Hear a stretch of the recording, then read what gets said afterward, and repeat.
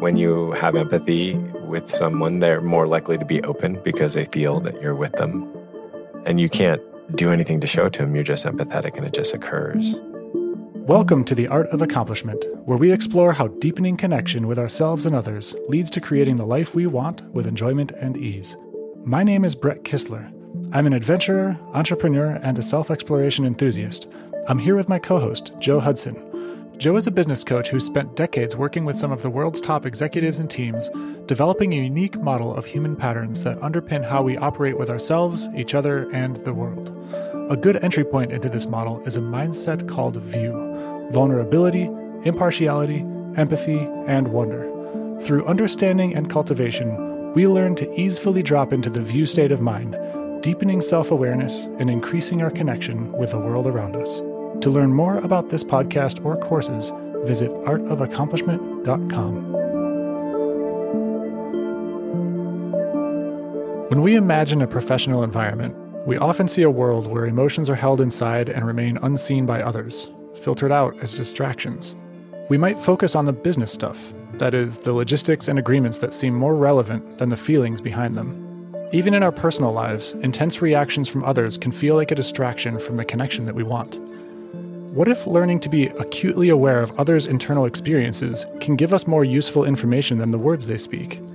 How can our personal and professional relationships change as we learn to notice and address the hurt behind an angry attack or the fear behind a hasty agreement? This is the practice of empathy, the E in VIEW. Joe, how do you define empathy? So hard. Empathy is so much of a feeling more than it is an intellectual understanding. But I would say it's being with somebody's experience without losing yourself in it. That's what I would say empathy is. So it's not watching somebody's experience, and it's not wanting to change somebody's experience. It's being with them in the experience without losing yourself in it. Give me an example. So oftentimes when I'm working with clients, for instance, they'll be all agitated around something. And I'll just ask a simple question like, is this yours? You know, recently there's some COVID anxiety that one of my clients was feeling. And I was like, is this yours? And they like just immediately dropped. They're like, oh, no, it's not mine. So that's one way. That's like kind of when you're in it. The other way to define kind of what it isn't, so to speak, is like you see this all the time with babies crying. So a baby starts crying and some people get instantly annoyed. And some people can be with that crying. And that's really a deep expression of their capacity to have empathy in that moment. There's actually something biologically that happens too after a baby cries for an extended period of time for man. Their testosterone increases. But in those first couple minutes of crying, our capacity to empathize with that child or be agitated by that child is really kind of that linchpin. Okay. You said earlier this question, is it yours? What do you mean by that? Oftentimes, highly empathetic people kind of go beyond empathy, the way I would define empathy. They would go beyond it, and then they're not being able to tell what's their emotional state and what's another person's emotional state. This really happens to people who were like children of alcoholics or children of abuse, people who had to survive by knowing the emotional state of somebody when they walk into the room. And so they can very much get lost in the other person's emotions and think that they're theirs. We have these things called mirror neurons in our brain, and they basically allow us to feel the state of other people on some level. And sometimes when we're feeling somebody else, we forget it's that we're feeling them, that it's not us that's feeling that way. Yeah. And in a weird way, we start feeling that way. So then it's really even more confusing because then you're like, oh, I'm feeling it. But if you ask yourself the question, hey, is this mine? And then that can clarify a lot. Yeah, that makes a lot of sense. The idea of mirror neurons is a little bit interesting. It's the way I see it is that basically our entire system, all of our consciousness is kind of mirroring our reality in some way. And is it mirroring and like correlating perfectly with it and then losing ourselves, or are we correlating with it and being with it and experiencing it and learning from it?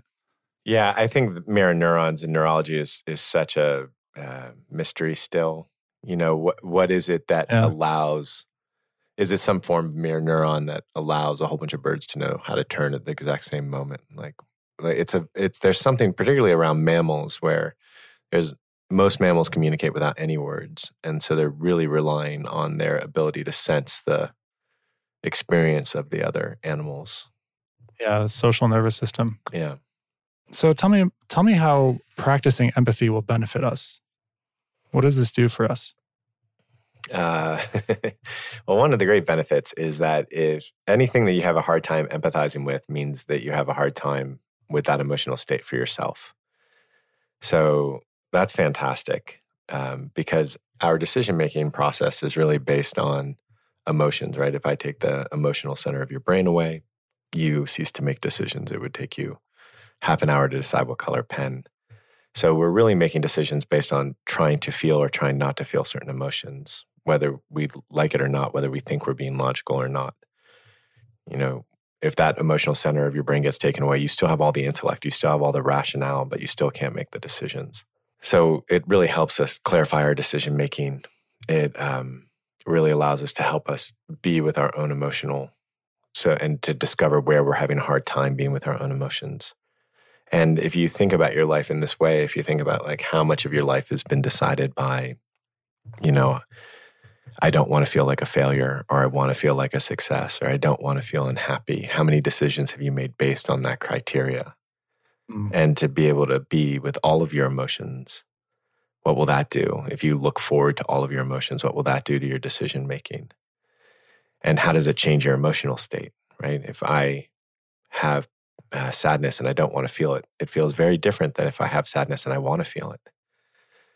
So those are like a lot of the things that'll benefit us on an inward perspective. Externally, obviously, people like it when other people are with them. If you think about your friends and the people you feel closest to in the world, you can find that they're more able to be with you than people who you don't particularly like. And if you look at your friends and you say, what is it about your friends that you want to have changed?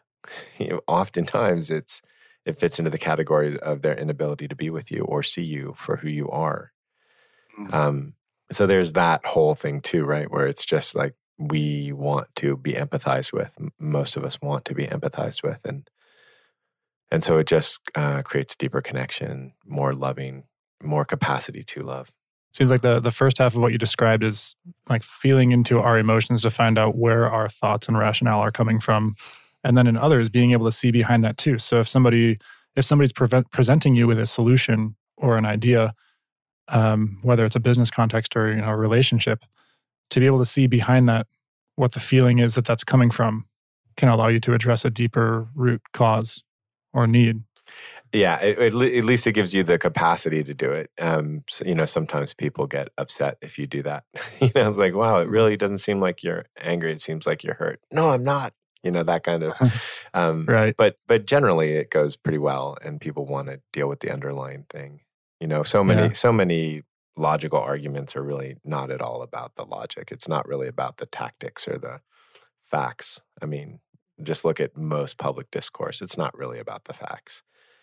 It's about the emotional state of people and their fear and what they need and what they want and what they're angry about. So yeah, to be able to connect with people on that level and to not tell them that they need to be different, but to actually be with them, it's a huge capacity. It really allows you to have a much deeper, authentic relationship or communication with people. Yeah, I think the public discourse is a great example because a lot of people get so triggered around other people believing different facts than them. And I think that's really just coming from a lack of feeling seen. Yeah, or a feeling of that they're out of control in their world, or that they're helpless, or that there's forces beyond them that are controlling them, or right. So many emotions are happening there. Yeah. So earlier you said this a couple of times, to be with somebody in their experience without losing yourself. How do you prevent that? The easiest way to do it, it's just a really simple way, is just put some attention in your own body while you're with somebody. If you happen to be that type that has that deep empathy and you lose yourself in the person, the traditional way people do it is they become defensive. They just hold a level of defense and they're like, meh. And that works. But it doesn't allow you to be empathetic. It just prevents you from getting lost in them. To be empathetic in a successful way is to maintain a certain amount of your awareness in your own body. So like right now, when you're listening to me, you could also be paying attention to the bottom of your feet, or you could also be paying attention to how the sound of this podcast feels in your ear, in your inner ear. And then that allows you to be with yourself while listening to me and being with me in my experience. It's about as easy as that, just putting some attention in your own body. And the other kind of more intellectual way is to just be aware of when it's happening. I think that's the biggest challenge for most people, is that they just don't know when it's happening. And a great sign that it's happening is if you buy into the story of whatever anybody is saying. You know, let's say you have a friend and they're like, oh, my boyfriend and da-da-da-da-da-da-da-da-da, and the world and my boss and da-da-da-da. And if you're like, yeah, you've been victimized and we need to do something about it, it's like you pretty much you're in them now. Mm. Or just the opposite, you know, these people are bad and da-da-da, yeah. Then you're in them if you buy into the story. If you are with them emotionally, but you know that the story that they're telling is true within their context, but not true within everybody's context, then you're pretty much not lost in them. This sounds very non-intellectual, and a lot of people are going to want to try to understand this more. What would you say to folks who want to understand or analyze emotions, or just have that tendency, or just want to analyze this process? Yeah, you're screwed is what I would say. I mean, we can tell you good stories. I mean, we're doing it right now. We're telling you good stories about it, but it's not going to really help.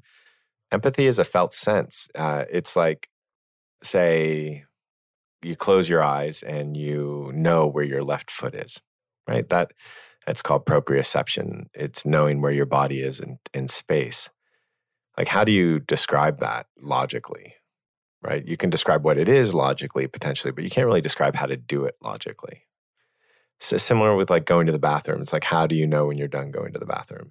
Like, where's the logic? Are you measuring something? You know, are you timing it? No, there's just a felt sense. Oh, that's done. So it's the same thing. Empathy is a felt sense, and felt sense can't really be described by the intellect with any kind of accuracy. Like, it's like looking at color. How do you describe seeing green? You know, it's like it requires a label that is arbitrary. So logic isn't really going to do any good here for that. And it's why it's so easy to dismiss things like empathy and energy or whatever words people are using. But there's a felt sense to it. And I think you find this in a lot of things, prayer or meditation. It's really easy to dismiss those things, even if you hear the logic behind them, until you feel them. And then once you have a felt sense of what prayer can do, whether you believe in a God or not,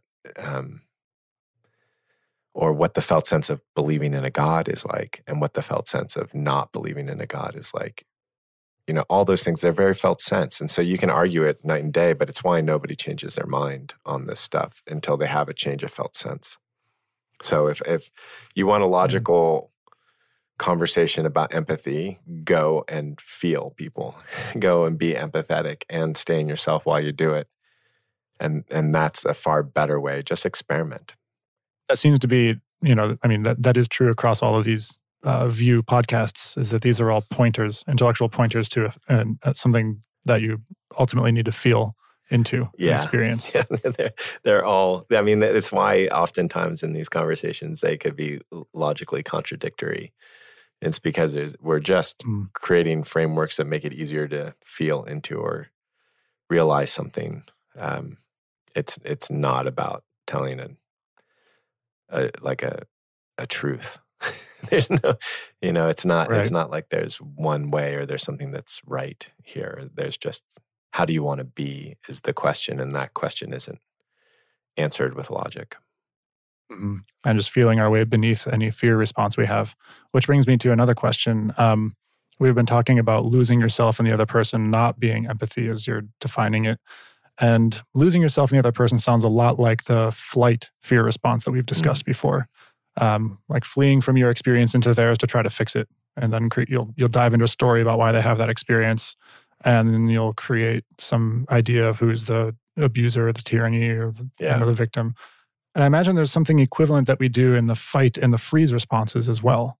How do these other forms of fear impact our ability to be present with others in their emotions? Right. Yeah. So it's if you think about it from an evolutionary sense, right? So we have fear. It's not, if you're really scared, it's really not time to empathize. And so that part of your brain goes offline and, your fear response comes online. So if you are in flight, like you said, you're looking at the world around you, the environment, and the actors in that environment, and you're trying to figure out how to manage those. If you are in fight, then immediately that emotion that you're starting to feel in your system is going to make you angry, and you're going to try to stop it, like the angry person on the plane when the kid starts crying. And the freeze response is a disassociation. It's like a checking out. You can just watch the eyes kind of haze over. It makes sense that fear, when we're in fear, it's really hard to have any empathy at all. So how do you prevent this fear response, or let it pass through you, or what do you do with this when you know that you have a deep bodily patterning to fear in a particular business context or relationship context? You feel it. That's the trick to all of this stuff, is like, how do you feel the emotion? And when I say feel it, I don't mean like be taken away by it. There's this saying that I heard the other day. It was beautiful. And I think it's from some Supreme Court judge. I don't know, but it said, I wouldn't give you a fig for the simplicity on this side of complexity, but I'll give you my whole world for the simplicity on the other side of complexity. And what it's speaking to is that before we start our learning process, things are pretty simple. Then we start our learning process, it gets really complex. And somewhere along the line, it gets very simple again. And with emotions, it's very simple for a 2-year-old. I feel angry, and so I'm going to yell at you or punch you. And then there's the complexity of actually learning what those emotions are, what's happening, identifying them in your body, feeling them, expressing them in a way that doesn't hurt people, letting them move without resistance, finding out that they're very similar to one another, finding out that you can love all of them. Getting to the other side is, wow, you just have emotions again. And they're just fluid, except for you're not run by them. You're not controlled by them. You're not hurting other people with them. So the only way to do that is to actually learn how to feel the fear. So if you have a fear response, feel it and invite it in. Don't put it at anybody. And most fear is not wanting to feel something, which is pretty cool when you think about it. Like, I'm scared that I'm going to get fired. But if I told you, hey, if you get fired, you're going to feel awesome. Would you be scared of being fired anymore? So it's really us not wanting to have emotions that we're at the core very scared of. And when I say feel the fear, I mean welcome it. I really mean like invite it in, breathe it in. What's a good way to tell in the moment if we're working on empathy, and how do we tell if what we're feeling in the moment is true empathy and not one of these coping mechanisms or distortions? And another one that comes up is sympathy. There's a lot about how sympathy and empathy are different and often confused. Yeah. It's a wonderful question. The main thing is, are you putting yourself outside? It's not quite outside. It's above, I guess it's above the other person. That's often sympathy and empathy. The difference is in when you're putting yourself above the other person, like subtle ways, like you want to fix them, but for you to fix them, you have to be less broken, or you want to help them not feel it, which is assuming that you're not feeling it is the better solution. Right. And that means buying into their story and being with them in the story. Like, oh yeah. Fuck that guy. Exactly. So it's just you're with them. And when you're with somebody the way that, we all want to be with, it's like we're supporting, we are with, but we are not saving. There's this great phrase that I think it was from an Aboriginal community or a Native community in South America. and says, hey, if you're here to help me, no, thank you. But if you're here to work together on our mutual freedom, let's get to work. And that's really the essence of it. Another thing that happens a lot is that like being empathic is often associated with being manipulable or easily taken for an emotional ride. And how could it be that deepening our empathy in the ways that we've been talking about makes us less likely to fall into a fear response and abandon our needs or our boundaries? Yeah, right. You get that fear a lot from people. They're like, oh, if I empathize, then I'm going to fall for them.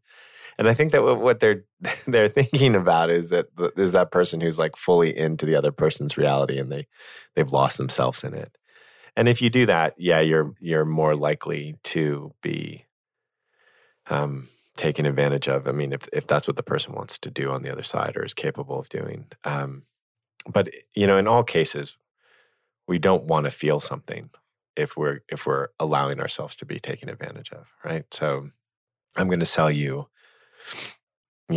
this magic pill and it's going to make you skinny in 2 days, right? Like if you buy that, it's because you don't want to feel something anymore, or you definitely want to feel something. So there is something that you want to feel or are scared of feeling to allow yourself to be taken advantage of. And to have empathy, it really requires you to be willing to feel whatever is arising for yourself and that other person.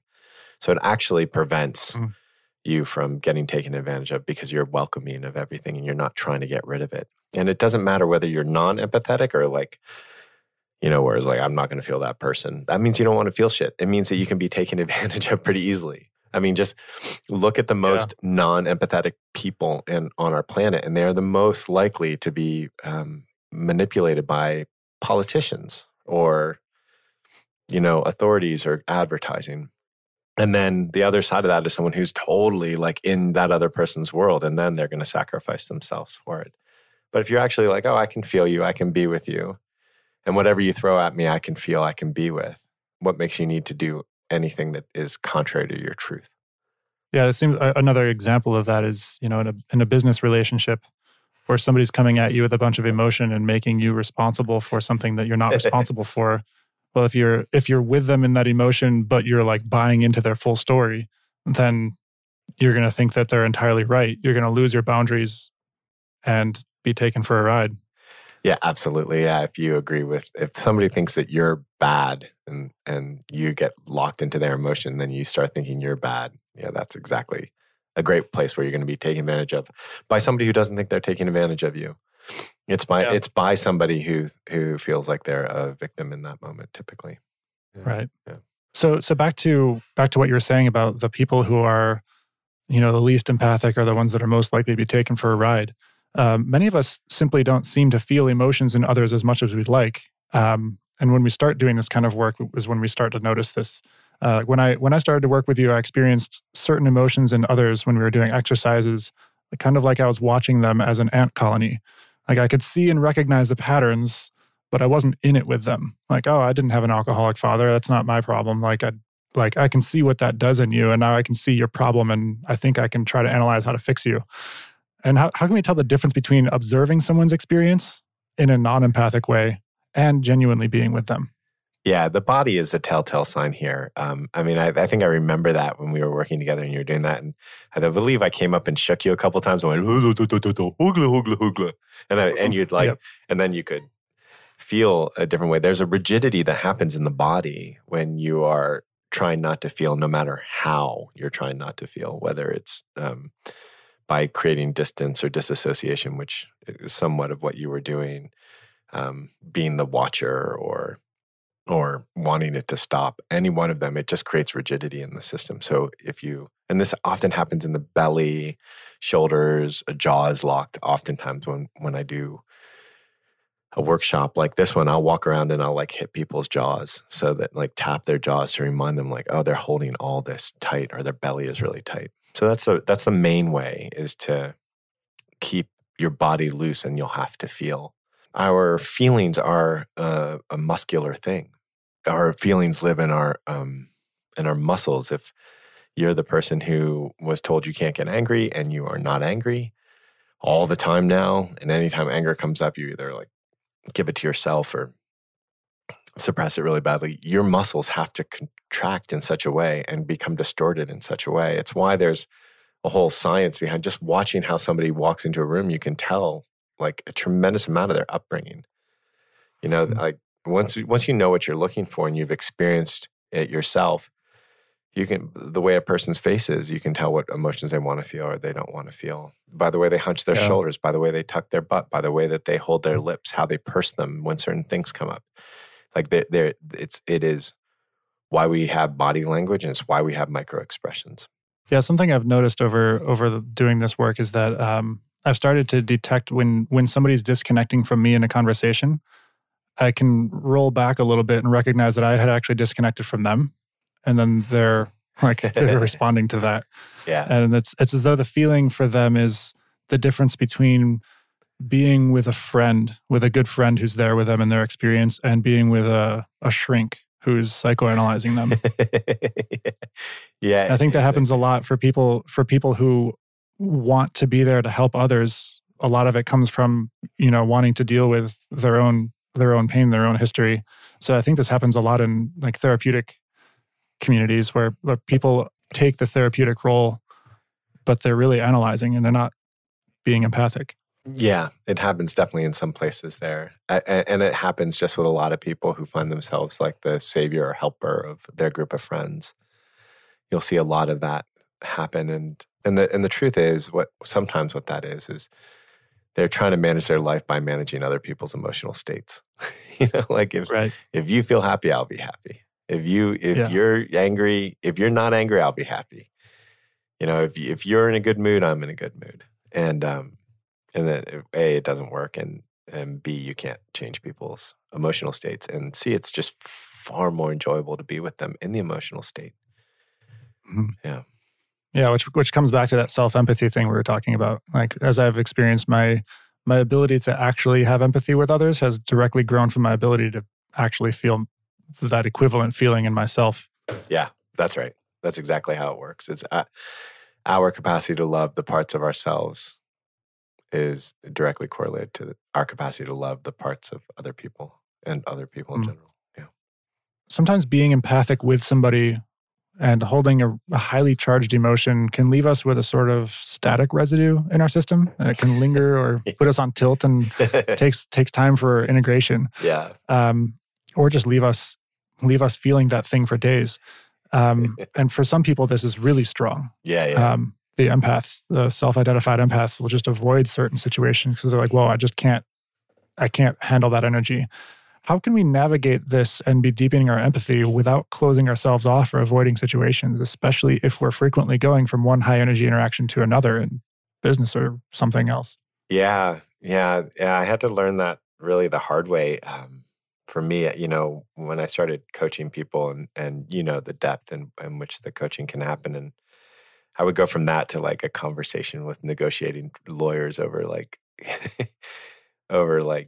points on a contract. And then back into a coaching session. So I had to go into these like big, highly charged thing, one right after the other. And similarly, when I do like the 7-day really deep retreats, it's like one like emotional baseball bat after another in the best possible way. It's not like with real baseball bats sometimes.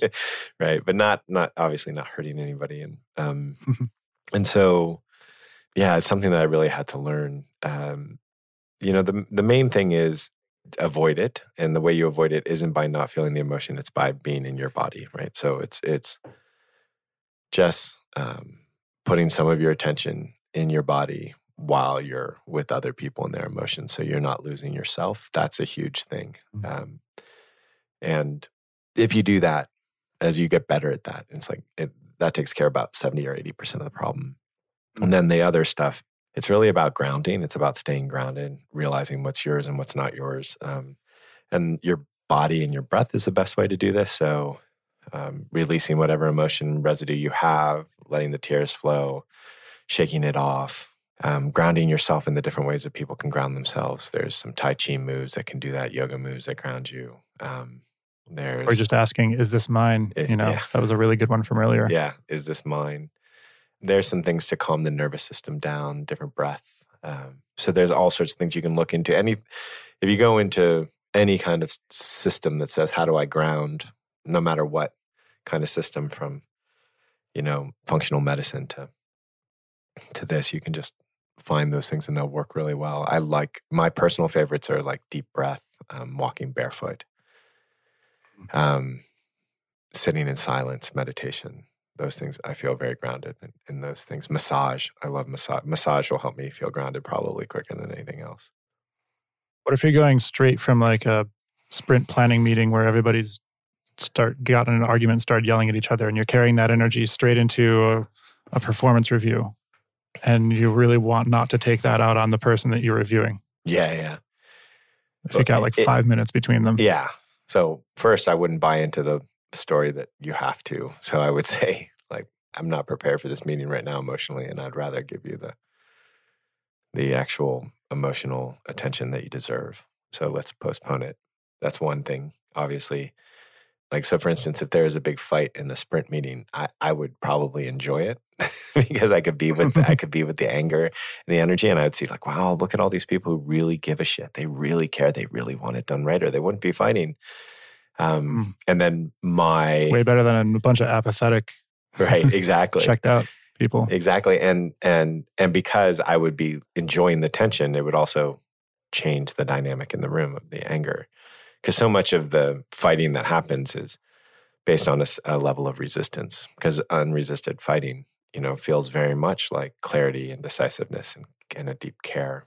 So, so again, staying in your own physical sensation is a huge part to prevent it. But I mean, literally just shake your body for, 2 or 3 minutes between the meetings can work. Taking deep breaths can work. Getting in touch with what's aware of your emotional state instead of your emotional state can work. Yawning 10, 20 times in a row can work. Having a quick crying doesn't take very long, can be a minute or two. All of those things can work. Can you tell me a couple of stories about how empathy transformed a situation for you in a business context, something like this or different? Yeah. I remember a time when I was fundraising, and, I can't remember, so, somewhere in like that $10 million range of fundraising. And I just noticed that I was with the person who I was talking to, and I noticed that they were getting distant. And I just said, wow, I noticed that you're getting distant. I noticed something turned you off. What happened? And that is what allowed for a far deeper conversation about what they were looking for. What about my attitude had scared them? We could address it directly. I got to learn that I was objectifying the person probably a little bit more than I would want to, and they could learn that they were in a past deal, not in the current deal in front of us. So that's a good example of one.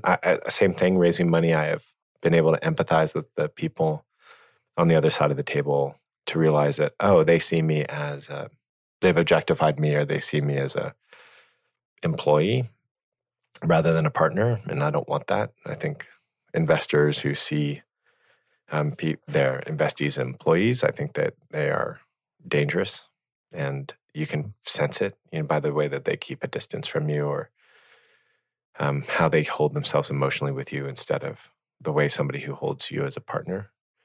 So that has prevented me from having some really bad investors that way. Another example is like selling. Like oftentimes you see in a sales process, a customer goes into resistance, and then the salesperson tries to convince them, which puts them into more resistance. Right. Instead of being like, well, I noticed something is not working for you. What's going on? Because if this isn't working for you, I don't want you to do it. And if it's not working for you, there's a misunderstanding. So I'd like to clarify it. But I don't want you doing something you don't want to do, because then I just have an unhappy customer. And, that's not good for business. Right. You can't really do that unless you can feel the person. What are some other examples, like working with peers, for example?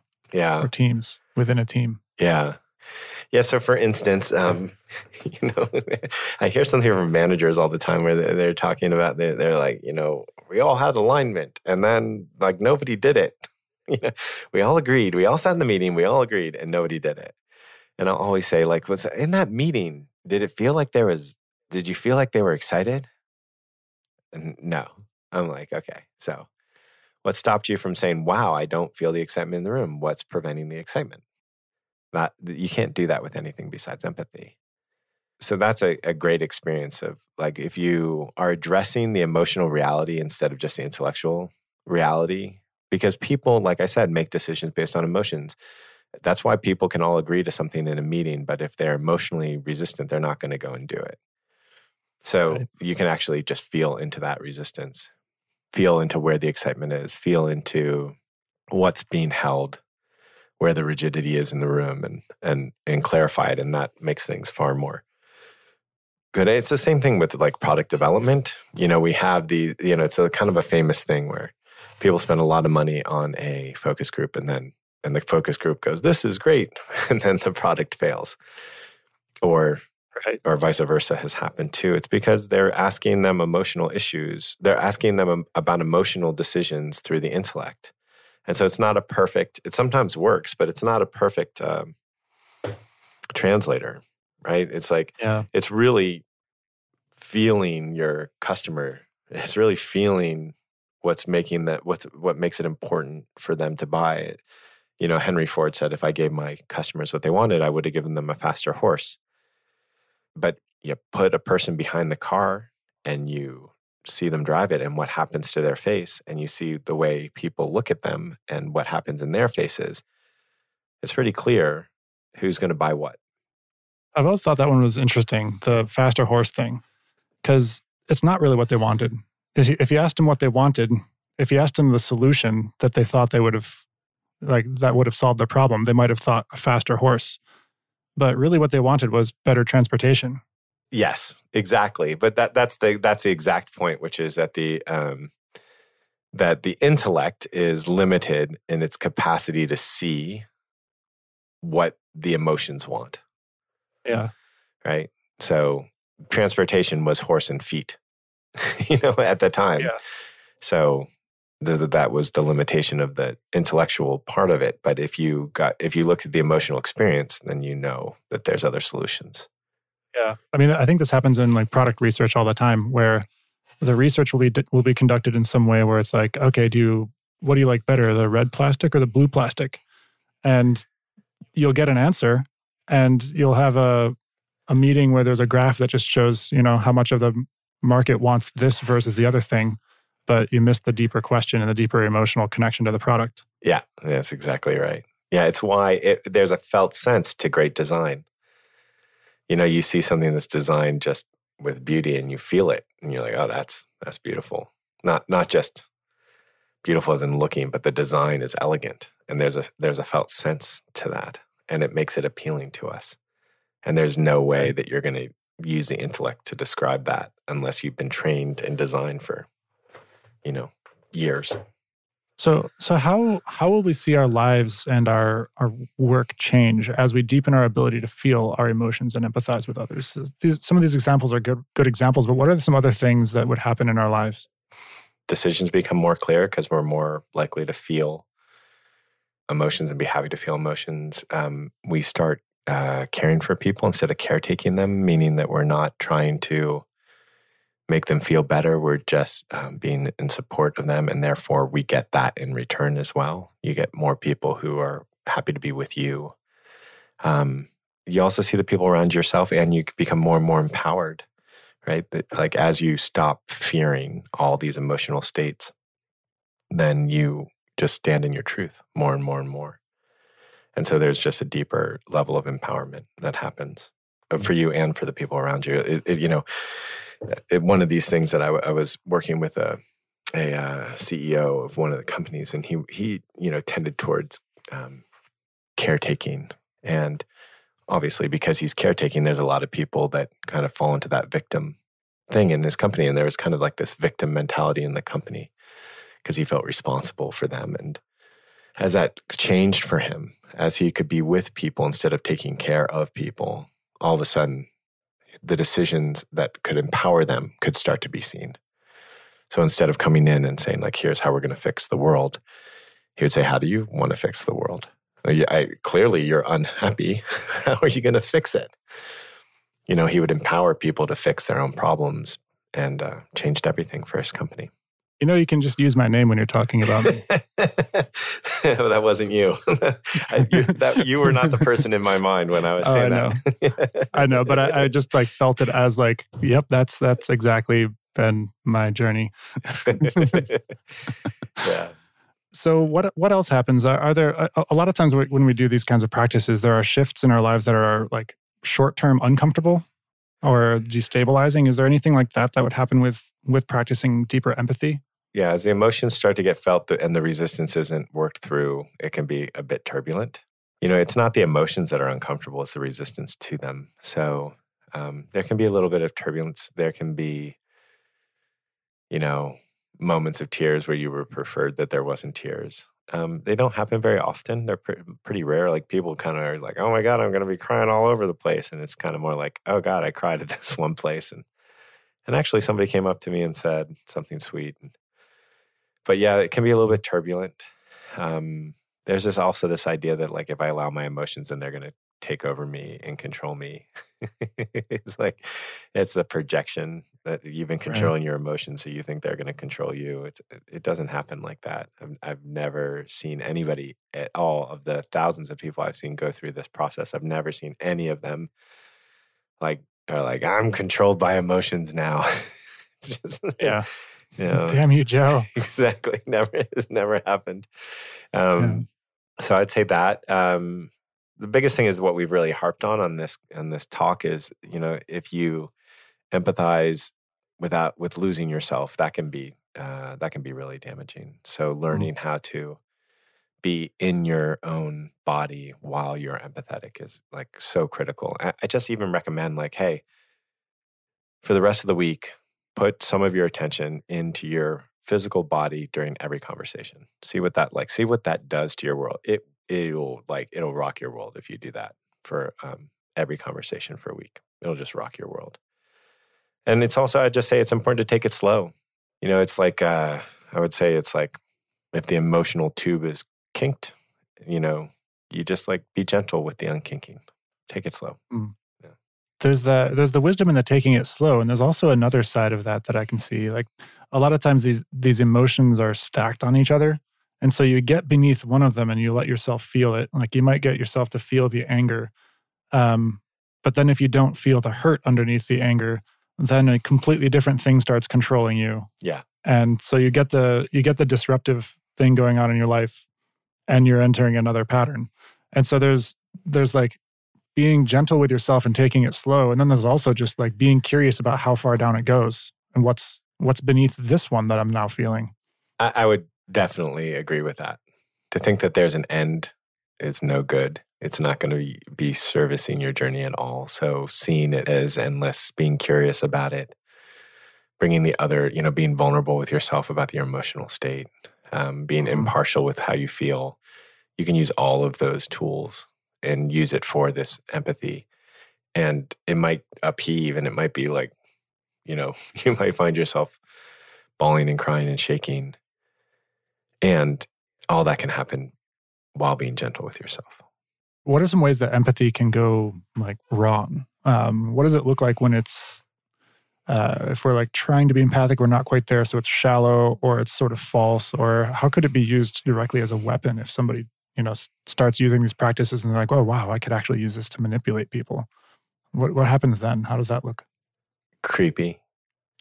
You can see it. The difference between a good interviewer and a bad interviewer is one's using real empathy and one is faking it. And you can tell. It makes your skin crawl on some level. So it might work for some people, but it's going to only work on a small percentage of them, whereas empathy creates connection consistently. You can use empathy as a tool. They do all these skills are based on that, mimic their body language and nod yes when people speak and blah, blah, blah, blah, blah. Mirror the last three words of the thing they said. And use their name in the front of sentences and blah, blah, blah. Yeah. You can do all that stuff, but if you're not being empathy, it comes off as false, fake, and gross. And we've all been with that person. But if you could do all that stuff with deep empathy, and then it's actually quite appealing. But it's really the empathy that's appealing. And I think that the reason that those tools work when they do work sometimes is because they actually hack the mind into empathy. Yeah. Yeah. But they are disarming. Yeah. Uh-huh. And if the intent is to disarm, then it can get you closer to it. Yeah. To disarm yourself, that is, not to disarm the other person as a trick. Yeah. So what are a couple of summary bullet points on how all of what we've discussed would apply to a view conversation in this practice and with the rest of this course? Yeah. Well, one of the things that the clearly thing is that you can ask questions. You can ask how, what questions that are based on nonverbal cues on empathy. Like, oh, wow, it feels like you distance yourself right there. What happened? Or you can say, it looks like you don't agree with that. What's going on? Or what's happening with you right now? Or how did that feel? You can ask questions like that. People generally don't. They'll stay up on the intellectual and they won't ask questions down in the emotional. And in a curious way, not. Yes. Not, oh wait, I saw you disconnect there. I saw you disconnect. I know it. Tell me what. Empathy is an attack. Yeah, that's right. Also, basically, you'll notice that when you have empathy with someone, they're more likely to be open because they feel that you're with them, and you can't do anything to show it to them. You're just empathetic, and it just occurs. Like I said earlier, there's this creepy thing where people know you're managing them. And when they do, they back off. And so you don't have as much data. You don't get as much truth. You don't get to see the problem as it is. You don't get their ideas for solutions. So with empathy, you get all that stuff. You get more data and more ideas for solutions. Or the solutions you get from them are actually their solutions to get you to stop managing them. Exactly. Yeah, exactly. And also, if you're in empathy, you can catch yourself being partial, right? Like if you're using empathy and you see somebody like have an issue with you, you're like, oh, wow, I was being partial. Like I'll catch my own partiality from being empathetic to their response to me. Right. Like the way I was describing earlier when I catch somebody disconnect, like rolling back and be like, wait a minute. Yeah. Oh, okay. I see what I did there. Exactly. Yeah. As we close, I'd love for you to tell us about an impactful experience that you've had that caused the deepest increase in your empathy for others in the shortest amount of time. Yeah. I want to give you two. The first one was I was having this experience where I realized that I really just did not want to be with people who were having meaningless conversations. And it just was like so annoying. Like, I was driving 65 miles an hour. Really? 65? Yeah, 65 miles an hour. Down to Santa Barbara. It was so frustrating for me. I'm like, what is it that I don't want to feel? What is it that's happening for them, for me, that I don't want to feel? And just open myself up to it. It was awkward. I'd be weeping in these conversations that were like seemingly benign. And I don't know, 2 or 3 weeks of that, something, maybe a month of that. And the personal recognition that came through it was, it was so critical to my sense of self that I had to be valuable. And that the idea that I might be spending time where I wasn't valuable, it was so hard on my system. I didn't want to feel that kind of sense of worthlessness. And that was my internal thing. And then to have the freedom to be worthless, to be like, oh yeah, I'm happy to be worthless and I'm happy to be of value. And having that freedom was tremendous. And then my capacity to immediately be with people or having that level of conversation happen. And what I realized was even in that level of conversation, there's different forms of connection going on. There's different ways that people are connecting that aren't verbal, that aren't about the immediate intellectual thing that's up front. And then I think this one wasn't as quick, but it was bigger for me, which was, getting in touch with hand-in-hand parenting, which is really one of the main tools that I learned empathy from. And one of the tools in that is it's called parenting by connection, and it allows parents to be deeply connected with their kids to feel deeply connected. And the thought process is when kids feel connected, they naturally want to behave in a way that's enriching for themselves and the family. And all of the tribulations that we feel from children is just them being out of connection. And so how do you get them back into connection? And one of the tools, they have 5 very simple tools. And one of the tools is stay listening. It's like allowing the kids to have temper tantrums and being with them in that temper tantrum. And even encouraging it to move through and making sure it doesn't get stuck. And I was not good with a lot of my emotions when I started doing hand-in-hand parenting. And I got good with them really quick. And all of a sudden, I had a tremendous amount of emotional freedom that I didn't have before. And all of a sudden, my decision-making got so clear because I couldn't be with my child's temper tantrum until I could be with my own. I couldn't be with my child's anger until I could be with my own, or their tears until I could be with my own. And so that process of empathizing and being with my children gave me so much more freedom. Huh.